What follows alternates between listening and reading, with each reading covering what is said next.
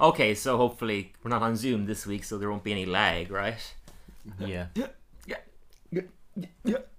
Of all the I thought it was a really good episode, actually. Yeah. of all the first jokes you made when we've started recording the podcast, that's the worst one. Yeah, pretty terrible. Yeah. We'll keep it in anyway. Well, I think exactly what happened was my brain right before as in seconds before I clicked the button, went, "Oh shit! I didn't prepare an opening," and that's just what came out of my mouth. That's why I prepare things. Anyway, guys, welcome to Dylan and Sebastian have a Simpsons podcast. The podcast myself and Sebastian here do to showcase our mutual male love for one another. But totally hetero, just two guys who are really close friends. Yeah. Well, Yeah. welcome back to the Dylan and Seb Have a Simpsons podcast, the podcast where Dylan and Seb have a Simpsons podcast. In this podcast, we talk about The Simpsons through the medium of podcasts. My name is Dylan, and this guy's name is Sebastian. Greetings. In case any of that wasn't clear, good thing we got that all out there. Anyhow, today we're going to be reviewing A Portrait of a Lackey on Fire, which is the 8th episode of the 33rd season. Do you know what a lackey is? Lackey. I mean, Yeah. I've heard the word, but I had no idea. I had to look it up. and this is a very a current pun on a title, isn't it? 'Cause Portrait of a Lady on Fire? Is that what it's a pun on? Yeah. Yeah. That's like That a was movie recent, or a wasn't it? novel. That was I think it's recent. both, actually. Okay. Yeah, you're right. Yeah, true. A recent name, but the word lackey is very old fashioned. I looked it up. It's a Victorian English term for a servant or a butler, obviously referring to Smithers, and it's used most commonly, most well known, Pride and Prejudice and Wuthering Heights and stuff like that. I had to look it up. I was like, what the hell's a lackey? There you go. We opened up. We got a couch gag this time. It's actually one we already seen before. I don't know if it's... That's what I thought. Yeah. I was watching It it. was Like, with you, I okay. haven't clicked the same episode as before. have I? Yeah. I was like, This reuse a couch gag. It's a really good one, to be fair. do they normally do that? Have they done that? They've done it before? before. Okay. They've done it loads. Yeah. I'm not really a fan of that. No, they've done it in the early seasons as well. Do that circus one. That one was used yeah. a bunch. Yeah. No, they've done it before. About the circus one, Yeah. you know the Family Guy opening? Is that a reference to that? Do you think? Have you How ever thought in about all that? my years of watching both of those shows have I never registered that? I wouldn't be surprised if it was an homage or inspired by it. That makes perfect sense, yeah. But I've honestly never thought about that. That's a very good observation. But yeah, it's the same one. I'm pretty sure, I didn't look this up, but I'm pretty sure it was used in the Burger King one, the vegan burger episode. Was that one? Okay. I'm pretty certain it's the one with the potatoes. It's a really well made couch gag. It's a guy uses it's a real life YouTuber who made it. He uses a potato to make Homer's face, and he puts black paint in a bunch of potatoes and plants it on the table, and it forms the family's face. It's a nice little couch gag. I had nothing against seeing it again. But then we jump into the episode. We open up on Burns' manor.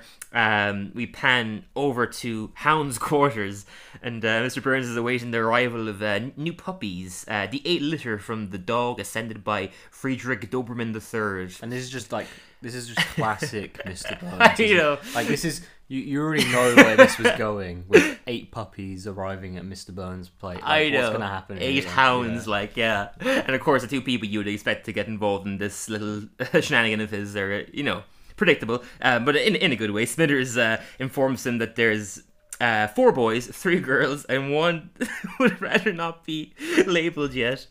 And since Smithers made a mess of the dummies, Burns ordered a new dummy. Homer shows up and he's like, you said there was a taco truck?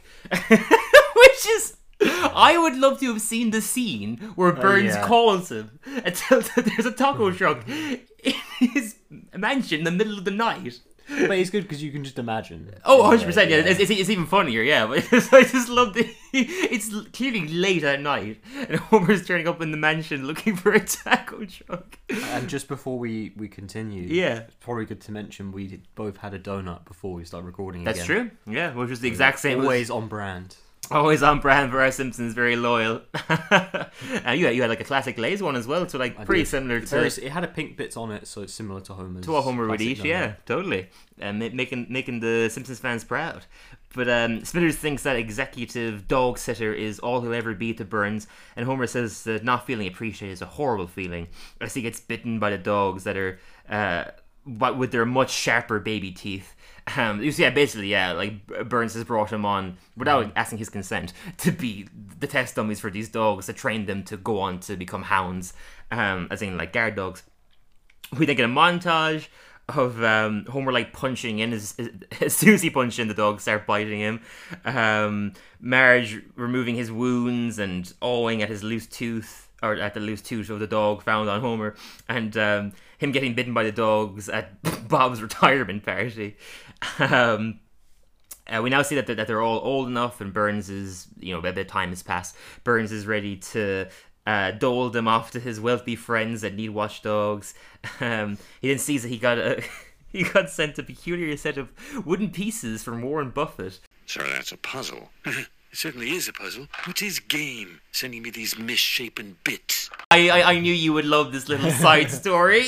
It is very, very funny. But he's like, yeah, certainly is a puzzle. What's his game here? And Smithers is like, it's a thing people do together. Perhaps you and I could. And he's like, don't assume familiarity, Smithers. And he walks away with his puzzle, and Homer overhears Smithers like whimpering like next to the puppies, and he urges him to go out and find the fella, saying that he has it going on with his glasses and his bow tie and his nasally voice. And Smithers says that the dating apps are all gays not looking to commit, or straight guys that are curious. A little clip of Disco Stew on the app going like, Disco Stew is hetero-flexible. Another Disco Stew. This is like an unusual amount of Disco I know, yeah, in recent episodes, that's for sure. But him being hetero-flexible makes sense. Yeah. Him being like not fully committed to being bi, but just curious. And we know he's alive. Yeah, exactly. I mean, Mr. Burns, the very first person in this episode, so I mean, pretty much confirms that Serious Flanders was, like a Treehouse of Horror. It didn't count. But Homer finds the perfect guy going through the app, and Smithers is like, "That's me."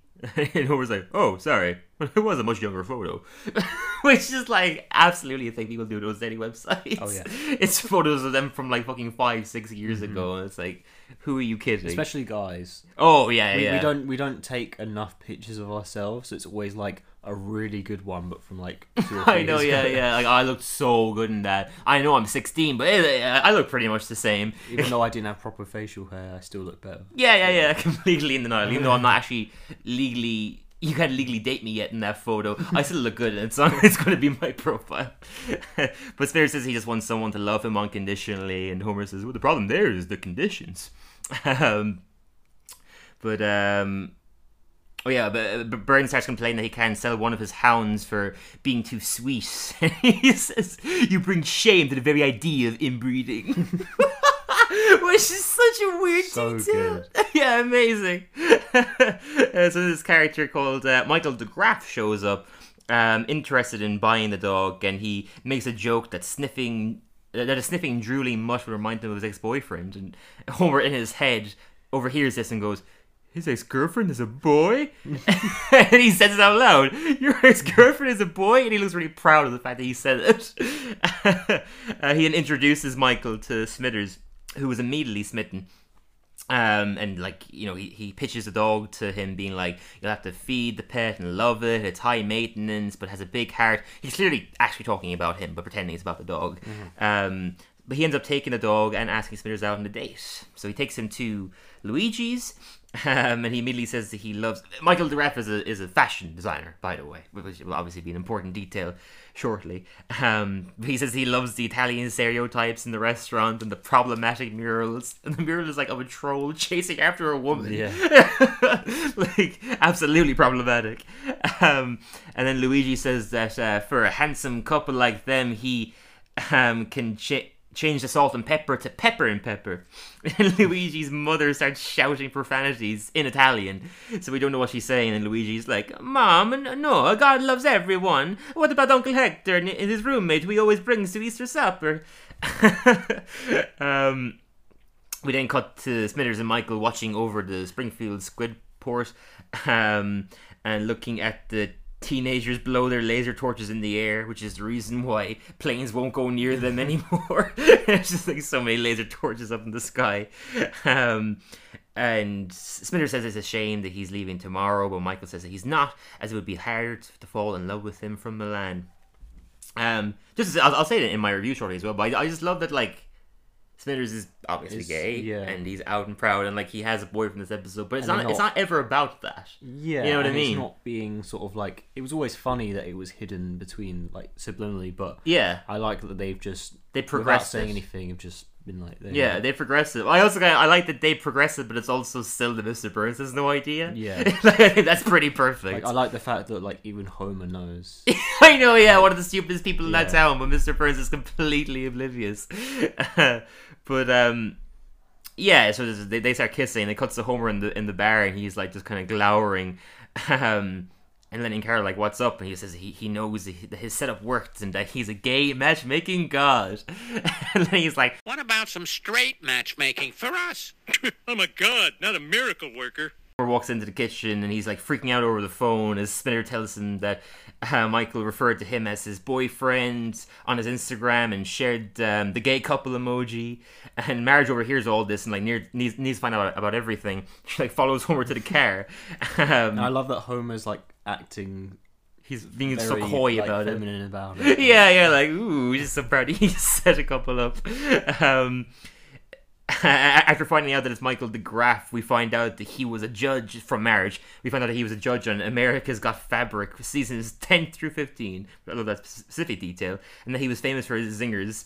The best one, the little clips they showed, being him being like, that outfit is so Sex in the City. If there was no Sex in the City, was Milwaukee. And then Marriage is like, oh, their fashion sense is awful in Milwaukee. Yeah, I guess. And then Homer moves to the other car, like Marge's car, and Marge follows him there, saying that she has to meet him. And Homer says they can when they're back from their trip. He moves over to the bench, and Marge follows him there as well. And he just says that he's a gay matchmaking god, and unless they go on forever, he'll eventually just throw his phone away and ignore the fact that he ever set anybody up. And we then cut to Smithers and Michael on some sort of sun holiday. And between the sunset and the turquoise water, Smithers says that the only way it could get better is if Christine Baranski showed up singing Dancing Queen. I didn't look this up, but I presume that was the real Christine Baranski from ABBA. I assume so, yeah. It must have been kind of cringy. It sounded like it. Yeah, kind of cringy. The only moment that I kind of went, Ash, you know, just, it wasn't a very unnecessary cameo, if it really was her. Suppose, yeah. It was whatever. It seemed very forced. Yeah, her line was funny, but her singing it was really strange. it just felt odd because it was like, did we really need this? Yeah, exactly. It was so, it never comes back. It was very unnecessary. And it felt like they just managed to get her, so we're like, alright, let's how can we work her into the episode very vaguely? But yeah, and then Smithers is like, how much did that cost? So Michael's like, less than you might think. Which I wonder is a commentary on how much it actually costs to get her on the show. Her one little line was funny, where she leaves to help a 15-year-old come out to her parents. We then cut to Smithers going into Burns' office. He apologizes to Mr. Burns for not being around at the weekend or the weekend before that. But Burns says that he didn't even know because he was too caught up trying to discover what these pieces do, and he realized that they interlock. And then again, Smithers is like, it's a puzzle. And then not for long, with Monty Burns on the case, now I'll just have to weigh each piece. He's just weighing them all. Oh my god. Individually. Mr. Burns is like Homer level on this episode. I know, yeah, just incredibly stupid. That's so true. Mr. Burns is stupider than Homer in this episode. He doesn't know what a puzzle is. It's so funny. He then leaves the building, Smithers, and he runs into Marge. And he's like, what are you doing at the executive parking lot? And she's like, who cares? How's Michael DeGraff? And he says that he's charming, he treats him like an equal, and didn't trapdoor a group of Girl Scouts for being out of attendance. And Smithers says that they should have a get-together sometime. And Marge is like, and be part of your couple origin? I'm in. We then cut to a barbecue at the house. We see that Julio is so happy for him, and he breaks a wine glass as he's saying it into his hands. And then Michael starts making comments on all the women's outfit choices. He says that Helen Lovejoy looks like she was from The Crucible. He tells Mrs. Hibbert, Linda Hibbert, that her shoulder pads looked good in the 90s. And then Lenny's like, the best part, Lenny's like, what about my top? And it cuts over to Carol, just waving at Michael. He's like, Oh, he seems nice. Very, very funny. Then Smithers asks Marge when she knew Homer was the one, and Marge is like, when he got me pregnant, I just knew he was a man I was gonna have kids with. And he takes that. Homer's in awe. He's like, oh, he gives her a kiss and everything. Like, it's so sweet. And then he goes over. Michael goes over to Lisa and says he likes Lisa's quirky zigzag style, but bet he could make it better. And she goes on like a big tangent saying that she purposely wears the same clothes every day so she can focus on more important matters. And while she's going on this big tangent, he's like grabbing like a kitchen or what do you call it, like the kitchen tablecloth and like make it into a part of her dress and stuff like that. And eventually she notices and she's like, "Did you make me taller? I feel so confident. I don't even have a job, but I'm gonna go ask for a raise." And then Michael like announces to all of Springfield that he plans to move his retail outlet into the building that used to make fidget spinners. Oh my god, this is my favourite one-line so of the episode. They really, when the writer wrote this, I knew he was laughing in his head. Giving himself a pat on the back, yeah. Literally just called Super Tail Chalmers going, "Spinners!" I actually laughed out loud at that. Oh, genuinely, just so stupid, but like in the best way possible. Yeah, hilarious.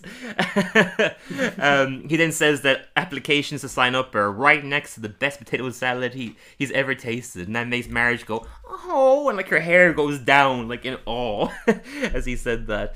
We then cut over to Luigi's mom, who confessed to Luigi that she wasn't happy for them because she likes women. And like Luigi's really happy for her, and she goes on like a tangent about how she used to have a pillow that she would put photos of Italian supermodels on. And Luigi interrupts her like, "Mom, that's too much information." So funny. We then cut to Homer, Bart and Lisa in the car just driving. Bart and Lisa ask Homer if he knows anyone working at Michael's new factory, and Homer's like, "Oh, he hired all the deadbeats who've been unemployed forever, so yeah, I'm friends with all of them." Then cut to them in the factory. Barney's like showing them that this week's trend is glitter on sunglasses, and that all the excess glitter goes through the chimneys to get de-glittered. And I really liked, I know it was supposed to look like horrible, like, oh, what's this factory doing to the world, but the animation was so cool. Yeah. Oh, like what they did with like all these like trendy fashion stuff, like polluting the planet. It was like really inventive animation. I loved it. I like that it got like really progressively more black and white as well. Yeah, like, with the plaid and everything. I really dug it, yeah. We then curve to Gil being like, "Hey, look at me, I'm a working stiff, very stiff. These standards are giving me a condition my doctor calls living rigor mortis." And he can't move his hands, and he like falls into like a pit of plaid paint. It was just cool little like animations like that. I thought it looked really cool. Lisa says that this is a danger to humanity, and that the ocean is now 10% spandex. And Homer's like, "Well, at least like the earth will crumble to pieces like in comfort." And we then see a sign saying environmental complaints are so not avant gorgeous. And Homer is upset to realize, it's revealed here obviously that he's an evil man. Homer is upset to realize that he's not a gay matchmaking god. It's like, oh, the humanity being doomed stuff is terrible too. Then Homer like shows Smithers that Michael made Lake Springfield plaid, and like, the entire lake is just plaid now. That's the very same lake that he destroyed in the Simpsons movie. Mm-hmm. Funnily enough, I thought about. And Smithers knows who he has to go to now. He goes back to Mr. Burns. Mr. Burns says he figured it out. That the pieces form an image.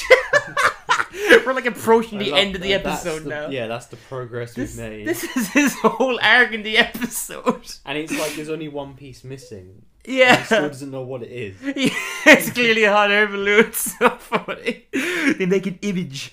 And Smithers tells Burns about his new boyfriend, and Mr. Burns is like, "Oh, who's the lucky lady?" And he's like, "Man." And what's his name? Michael. Michelle. That was a great little bit. Oh, that was brilliantly written. Especially considering that Mr. Burns and Smithers are both voiced by Harry Shearer. Yeah. Like, that is very impressive. It That's is. very quick back and forth. Absolutely brilliantly done. I mean, it surely took a couple of takes, but like, it turned out so good. But yeah, when he finds out that it's Michael de Graaf, Mr. Burns urges Smithers to marry him. And it's like, so what if you have to pretend to be gay? He's a genius. He then shows Smithers Michael's denim fire, just burning denim for no reason. And he says that while nuclear power brings warmth, Michael has managed to profit off something that no one needs, and praises him for killing Blinky. Like the three-eyed fish. The pollution that Michael has caused has managed to kill Blinky. And he's like, oh. Our toxins may have created the three-eyed fish, but we never managed to kill it. You've got yourself one hell of a guy. Don't let him slip away. We see like basically like a Chernobyl type of event is happening, but it's all like kind of gorgeous, colorful glitter and plaid and stuff is happening, like while this destruction is happening across Springfield. And Smithers is in his car watching it, being like, I always thought my horrible boss would cause the Chernobyl of Springfield, not my perfect boyfriend. And we see like a military jet being shot down from a laundry. It's really like, it's hard to describe it, but it's like, you have to see. It's just a beautifully animated sequence. Is, yeah. You could tell the animators, particularly the second half of this episode, had loads of fun, like, playing with the animation here. We then cut to Smithers running into Michael. He tells him that he's not who he thought he was. And Michael's like, really? Because it seems to me like you have a type. And I didn't click until he said that line. That's so clever what they did. Is that he fell for someone who is an evil, corrupt billionaire, just like Mr. Burns. It's very true. I You know what I didn't mean? even think about it like yeah, that. yeah. I never quite clicked to it, but like, of course, that's who Smithers would fall for, even though he didn't realize it. It's someone who is actually like Mr. Burns, just not quite as upfront about it. Yeah, at least Mr. Burns doesn't hide it. Yeah. He's very, apparently evil, whereas this guy was very, very sneaky. Yeah, but he tells Smithers that that Smithers deserves Paris and Milan, or at the very least a town with a Chipotle. And Smithers gives in, and they cheers to a glass of wine, and he urges to turn a blind eye to all that is wrong with him, to all that's wrong with Michael. Like, but then the puppy that he adopted earlier on in the episode accidentally spills wine on Michael, and Michael's like, "You idiot! These are made from shredded Picassos!" And he kicks the dog, and that's like the final line for Smithers. He breaks it off, but he says that he's grateful to have found someone to come home to who will love him unconditionally, and that being the dog, which is a little corny, but I didn't care. I thought it was quite liked sweet. it, Yeah, yeah. no, I thought it was quite sweet that ended up being the love that he found at the end of the episode. That it wasn't the traditional happy ending arc he would want, but that almost made it he nicer. still gained something. Yeah, exactly. Yeah. That actually made it nicer, that it wasn't typical, like, oh, everything works out between him and Michael. It's just, he gets a dog that loves him, and he loves the dog too. I thought that was really sweet, yeah. And then, a brilliant final tag is just, Burns saying that he finally solved it, and it's a hot air balloon. And Smithers points out that it was on the box. And Mr. Burns is like, what? That would have saved me weeks.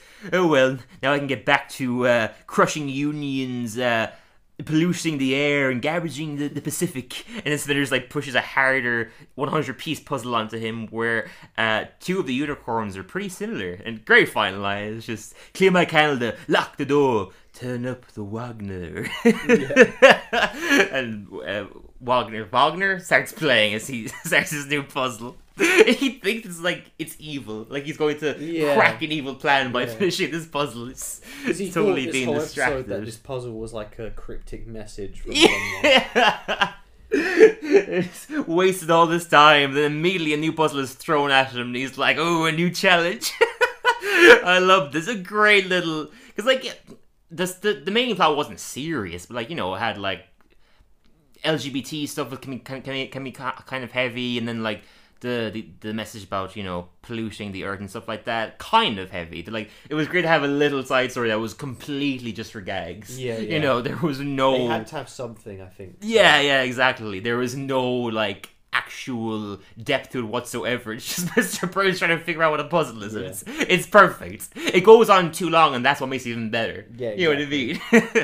But yeah, that concludes the episode. Final feelings. Yeah. This has given me You seem to a like new it. hope. Yeah. Like Star Wars. Like Of course. It's given me a new hope to this season. Nice. I wish there's I hope there's more like this. I thought it was really good. I think you just mentioned at the end, they did a perfect mix of Yeah. like doing not tackling, but like Yeah, it talking about addresses. current issues. Yeah, but in a very like Simpsons way. It's not preachy or on the nose, and or it didn't anything. and it didn't feel like they were forcing it either. No, it just happened to be in the episode. You know. I think this is quite an important step in Simpsons, and like Yeah, totally. But again, it didn't feel forced. It didn't feel like, they're doing an episode that is like, clearly very LGBT friendly to gain that audience or something. Like, it just... there's been episodes we've just watched made sense. of the past 2 seasons that felt very A little forced, bit didn't more. it? Yeah, on the nose. But- like, they were trying to... Even Lisa's Belly, a recent episode, was kind of an example of that, where the message was too preaching, too heavy-handed, whereas it was done perfectly here. I really thought. and it was tastefully. just funny. Yeah, like totally. It was It really was funny episode. Gag heavy, yeah. Like, and it had that perfect mix of like being quite emotional and funny as well. Totally. Like the characters weren't really too ignorant. No. Like, and I found myself actually laughing. And Yeah. and I find The Simpsons funny, but it's rare in the newer ones that I'm like sitting there and like actually laughing. Physically laughing, sure. I openly laughed at this episode. I thought it was brilliant. Yeah, there was some really funny I moments. thought it was like wasn't too short or too long as well, which has also been a problem. Pacing was pretty solid, we've yeah. had, like that it feels rushed and stuff. The story came to a complete ending in a perfect amount of time, and I really enjoyed it. So for me, it's 7.5. Wow. I was always saying last week that like that was like Series Flanders Part 2 was probably like our biggest disagreement ever. This might have been the closest we've ever linked up in a while. Anyway, I also gave 7.5. Oh, sweet. Yeah, Very specific from both of us. Yeah, 7.5. Like, Yeah. I said it was a well-told story of 2 gay men. I loved that it wasn't about them being gay; they just were. I said Smithers has a great, albeit tragic art in this episode. It was interesting to see him take the spotlight in an episode where Burns isn't really an important role. I said him falling in love with a man who ended up being evil was upsetting, but also made too much sense. I said, after the massive tonal shift of Serious Flanders, it felt good to be back to an episode with a gag-a-minute old-fashioned Simpsons style to it. And yeah, as I said, 7.5 out of 10. Yeah, it was a really enjoyable episode. Yeah, it was funny. The first time I watched it, like, before I watched it, like, kind of with the podcast in mind, I was a bit disappointed by it because, there's a piece of trivia I'll get to in a moment, but, like, it was written by Rob Lazenby, who's a long-time writer on The Simpsons, and his son, Johnny, who was gay in real life. So when I heard about that, I was like, oh, this is going to be like a really sweet episode, like, with a really important message to it. So then when it didn't have that when I first watched it, I was kind of let down by that. But then, upon watching it twice for this podcast, so like now 3 times altogether, I realized it's actually even better that it didn't have that message. That it's just that they happen to be gay. It shows that they don't have It's so much more mature that way. And I'm a big fan of like I love when shows and like films do this where like, because we are at this stage now in real life where we shouldn't have to just because it shouldn't always have to be a movie because- like Milk or Yeah. movies that are about Which is them a great being gay. film, No, but- of course, but like we should have more stories where the reason I liked they it just happen so to be gay. much was because they were gay, but it wasn't about that. Yeah. It wasn't, oh, they're doing gay things, they're doing, totally. Yeah. And even like you said, like about the gags working and stuff like that, and like that it wasn't preaching and everything. The easy thing to do for a comedy where the episode is about 2 gay men is to make jokes about them being gay. There's no jokes made about them being gay. No. It was done so tastefully. But yeah, really, really solid episode. Yeah, getting into some news. Live from London City, well, a little bit outside of London City, it's Simpsons News. This is the most news I've had in a while. Okay. Because you got a page full there. Yeah, because Comic-Con was this week. Okay. Yeah, or this weekend. So there was a Simpsons panel, so they announced a bunch of shit. So let's get into that. So showrunner Matt Selman announced several episodes for season 34. He said this season, this is the biggest piece of news for what they announced. This season will feature 2 Treehouse of Horrors. Oh, wow. Yeah. So they're finally going to sort of catch up, and it will be the Oh, Treehouse true. of Horror in season 35. That's such a will good be- point. Yeah. Yeah. To make up for the one that they didn't have in season Yeah. 1. That's a good point. Oh yeah, and then that's So a now season 35 Treehouse of Horror will be It's number like they 35. fixed their little issue there, yeah. And the second one in this season will be season 34 34 Treehouse of Horror. Yeah. That's so. I didn't even think about that. That is kind of that's satisfying. But yeah, it'll feature 2 Treehouse of Horrors, one regular one, as in 3 different stories, and one full half-hour segment that will that will be a parody of It, featuring Krusty as Pennywise. Obviously, it had to be done. Yeah, totally. But it had to love be done that. at some point. I'm surprised it hadn't been done yet. I know. Honestly, when I heard them say that, I was like, because almost in your brain, you'd think that they did it already, like the Mandela effect. Because there's 33 seasons. Mm-hmm. It's been a thing for a very long time. And you think of classic. They try and parody classic horrors. Mm-hmm. They've done a bunch of other Stephen King stuff. Classic as it comes. Yeah. So, yeah, I'm surprised. Very surprising. Considering they have a clown who's one of the main characters. Exactly. Well. Yeah. It's just that is such a perfect marriage there. But yeah, and then the regular Treehouse of Horror will feature a Death Note parody, which will be fully animated in anime by an actual Japanese studio. That's cool. Yeah, I really dig that. We were talking recently about them changing up the animation style. And how cool that always is. Yeah, that's going to be good. Yeah, essentially they actually handed it over to a studio that specializes in anime. That means it's going to look really solid. Yeah, I'm really excited by that. And the other 2 are being kept hidden. But in one, Matt Selman said that we break a rule that we've never broken before. That's all he teased. I like that, yeah.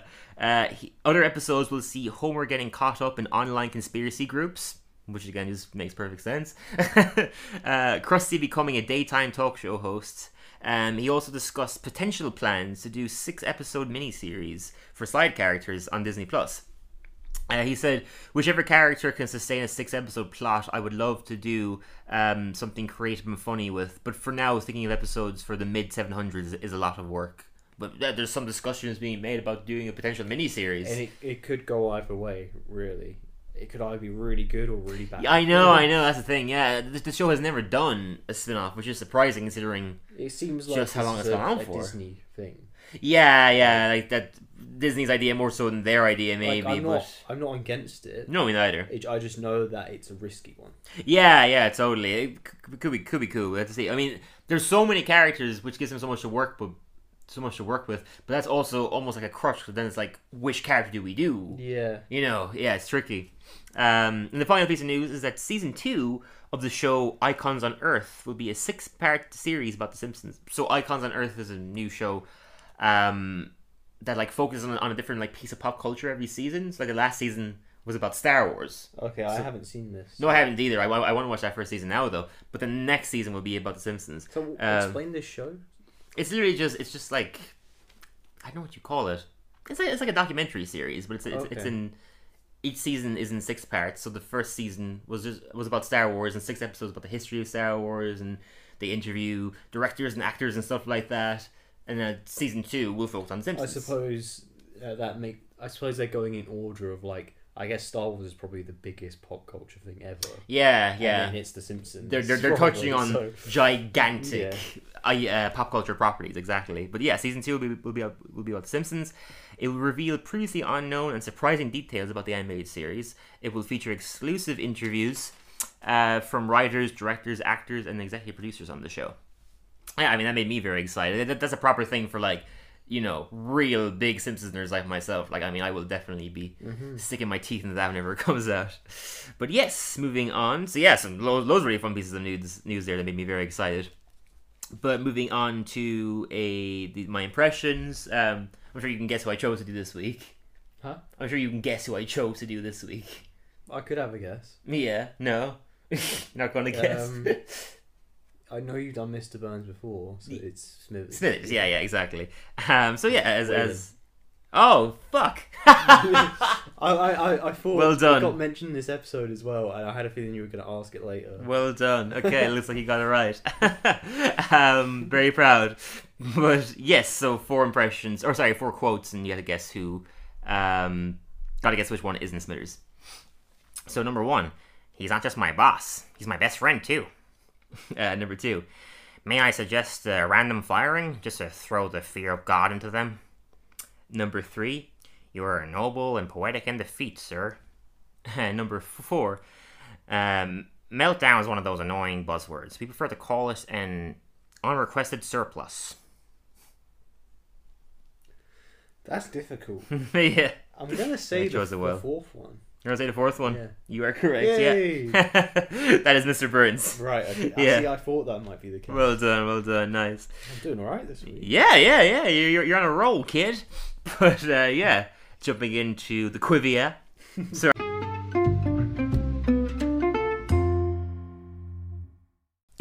what I previously mentioned, which I guess a bit more detail about that. So the episode was written by writing duo Rob Lazenbick and his son Johnny, who is gay in real life.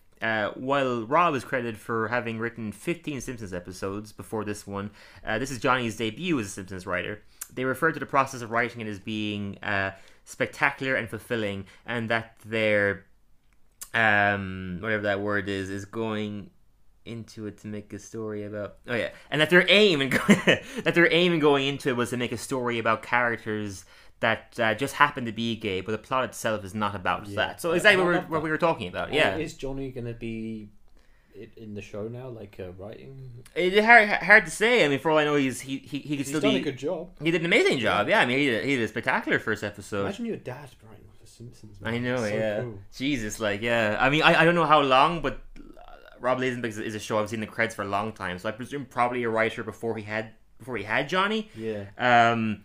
So like, yeah, he grew up just like having his dad be writing The Simpsons, and then he got to write an episode.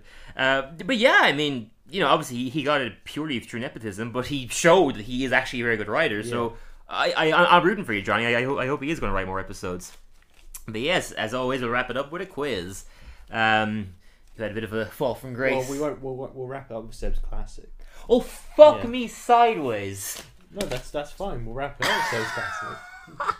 You did watch it, right? I did. I just forgot about the segment. I just got so into the shit I had written down. Oh, it's fine. Save the best we usually do it after the news. Yeah, okay, we'll do the quiz and then Seb's classic. So we'll mix it up this week. Which order we do. No, it doesn't matter. Yeah, we'll mix it up this week. Yeah, so question number 1. But yeah, you had a bit of a fall from grace in the last podcast. Yeah. I think it was 3 out of 10 you got? Was it? Oh, God. Yeah, but we're still going by 5. Your best. Yeah, so 5 out of 10 is still your best. So jumping into it, number 1. Who voices Mona Simpson? I'm giving you options. Is it A, Meryl Streep? Is it B, Glenn Close? Or is it C, Helen Mirren? C. Helen Mirren. I'm afraid it's Glenn Close. Okay. Wow. Number 2. What year did The Simpsons movie come out? Oh, 2007. Well done. Yeah, yes. 2007. I remember because I saw it on my birthday. Oh, yeah, you told me about that. 8th birthday. Yeah, I was quite jealous. Not that you were 8 in 2007. That your birthday lined up with the movie. And we all went crazy like every other kid when Bart Simpson's penis. Oh, yeah! I totally forgot about that. On was the big like screen. A groundbreaking scene. Absolutely insane in a PG movie. Yeah. Like, they just get away with so much. Question number 3. How old is Lisa? 8. 8, yeah. Oh my God. Nice, yeah. You just said you were 8 there as well, so I was like, Yeah. maybe you'd remember from that. Number Bart's 10. Yeah, it's just 2 years younger. Look at that. Nice, on a roll, kid. Number 4. What was the name of Homer's barbershop quartet? Oh, we had this one before. We did. Is it Something Boys? No. Is it Is it like a parody name of a real life? It's kind of similar to Eagles, I guess. Obviously, what the whole episode is a parody of. They copied their career. The Weasels? That's kind of funny too, the though. Duff Pack? No, it was the B Sharps. Oh yeah. Yes. Number 5. Every Beatle has guest stars on the show except one. Can you tell me who hasn't? Would it? I'm going to take an educated guess and say George Harrison. No. Whoa. No, Sean Lennon.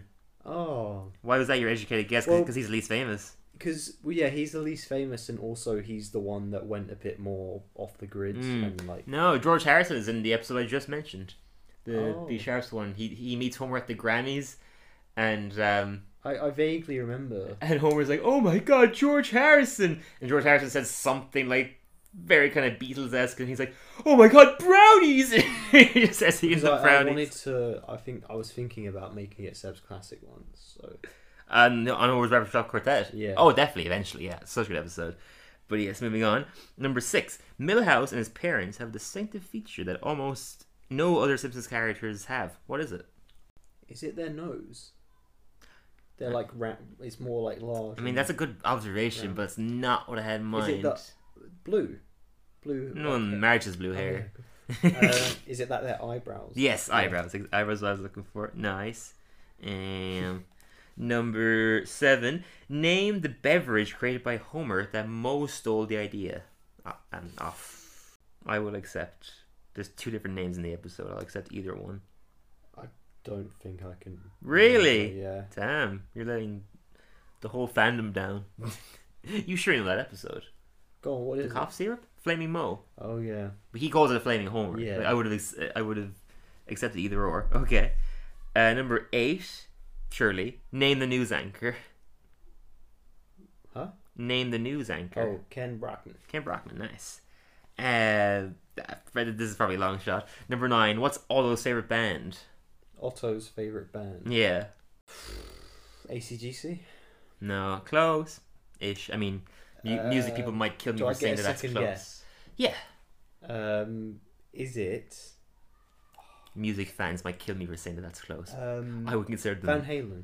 No. Okay, what is it? Metallica. Okay. Metallica rules. And finally, what is Smithers' first name? Wait a minute. Nice. Yes. You want to know what you got? Go on. 5 out of 10. No. I felt like I got more. You got 5 out of 10. Your golden number. I mean, you went up from last week, so you know. Look at the bright side. I felt like I got more then.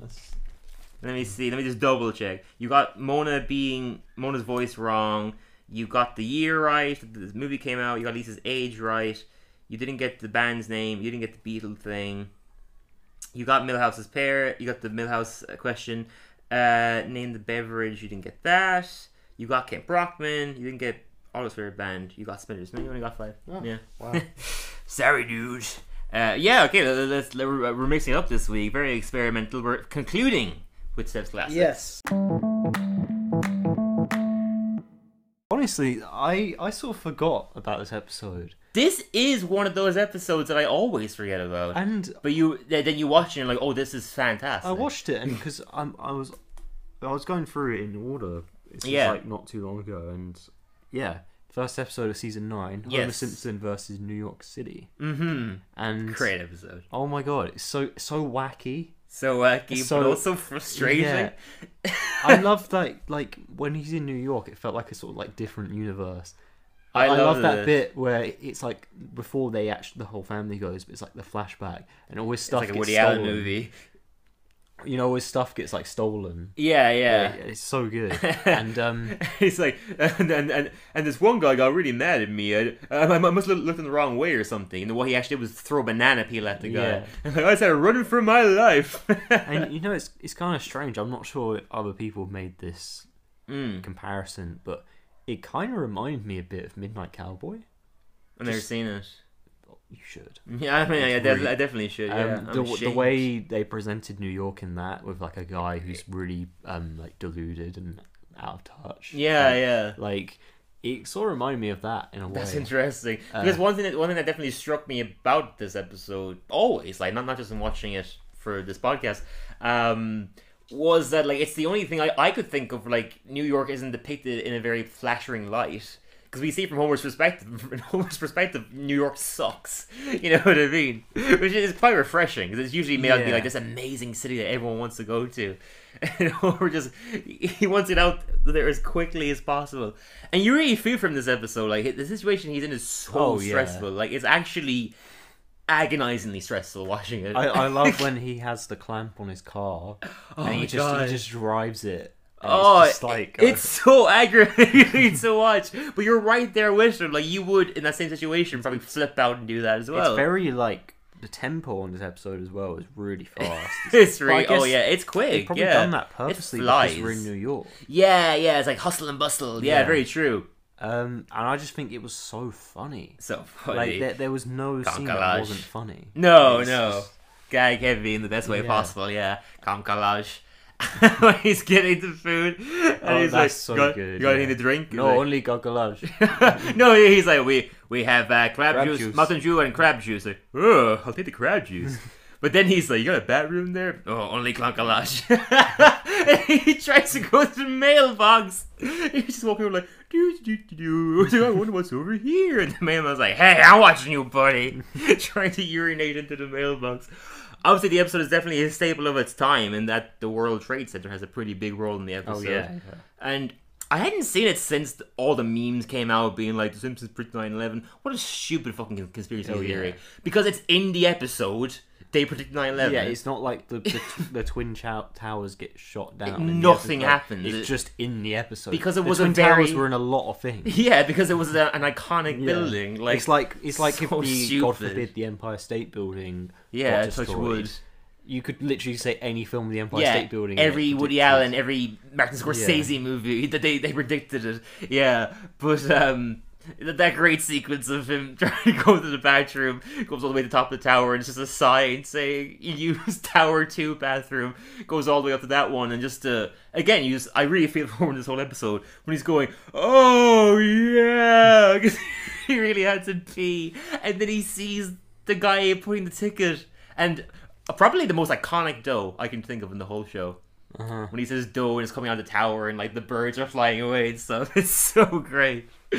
Yeah, and I also love it's kind of like it's balanced quite nicely, because that is a funny story, but it's also it's like the SpongeBob episode on the bus. It's I think that it's that same level of like, it's entertaining, but it's kind of stressful. And you're right there with the just character. Problem after problem. Yeah, exactly. But it's balanced out nicely then with Marge, Lisa, and Bart's side story, where they're just having a great time. There's no conflict in theirs whatsoever. They're just having a lovely time in New York. And it has the great musical I totally forgot about. Yeah. The Betty Ford Center. That was good. I'm checking in. Did you know who that guy was? That was, again, like a staple of its time. The main character singing that song, Check Into Rehab, is Robert Downey Jr. Oh, okay. Yeah. For some reason I was thinking thought it was they Charlie named Sheen. him. It was definitely Robert Downey Jr. I thought they named him, but they actually didn't. But they're being subtle about it. But like they mentioned like him breaking into a family home and stuff like that. Like that was all stuff that Robert Downey Jr. did while he was inebriated.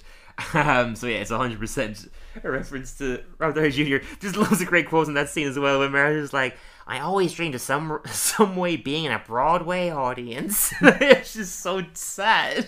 And then Bart's like, "When I grow up, I want to go to the Betty Ford Center." Marge's like, "You better start saving up. It's really expensive." That also reminded me of something I totally forgot about. This is not related to Simpsons at all. But back in Cork, the last days I lived in Cork before I moved here, I lived with this Italian guy who, I'm going to be honest because I know he's not listening to this podcast and he's not part of my life anymore. He was a douchebag of a man. Yeah. He was, have I told you about him before? No. No, okay. I live with an Italian man in his 40s. Last year I lived in Cork, and he was not a pleasant dude. I'll say that much. He was tough to live with. But I will admit, during that period, I was the closest I had ever been to being an alcoholic. Like, I was drinking a lot. It was the second lockdown, and I was like getting a bottle of gin probably like twice a week. But on my birthday, he got me a T-shirt for the Betty Ford Clinic. Did you know him that well? No. I did not. And I didn't click to what the joke meant until a little later. I was like, oh, funny, but kind of mean. Yeah. You know what I mean? No, I didn't know him well at all. I didn't. He didn't want me to let him in. I didn't let him in either. Like we didn't click. Like, but yeah, it just reminded me of that, and I was like, oh, fuck that guy. But yeah, regardless, very very fun episode. Very good for me. Solid start to season 9. 9.5. 9.5? 9.5. Season 9, 9.5. Yeah. Yeah, I'd say 9.5 as well. So it's not a perfect 10, but it's a really good episode. Yeah, really good. Yeah, it's really solid. Definitely in my top 50, maybe 30. Yeah, I would definitely say top 50 for me, definitely. Yeah, this is a super fun episode. It's quite different as well. Like, you know, how you talk about, like, episodes that are, like, classic Simpsons. It has a different feel to it, but in a good way. Because it's not in Springfield, I mean? It's, yeah. Yeah, even talking about Homer, I mean, he does have some parts in the episode where he's, like, goofy, stupid Homer. But for the most part, he's quite serious and angry. You know, he's not that the bit typical where Homer that you love. He's driving back in the smashed car over the bridge, and he looks really angry. And the garage truck is blowing blowing trash right into his face because the front of the car is broken. Yeah, he's so we feel for him. Like, yeah, and Lisa's like, "Can we go to New York next year?" And he's like, "We'll see, honey, we'll see." And then Frank Sinatra starts playing, which is a perfect choice of music. Just a great episode. Need we say any more? And we are about to wrap it up in a perfect 50 minutes. We just so we'll just wait. We'll just wait to get to 10 seconds. Yeah, why not, guys? Thank you all as always for listening, and I want to have your babies.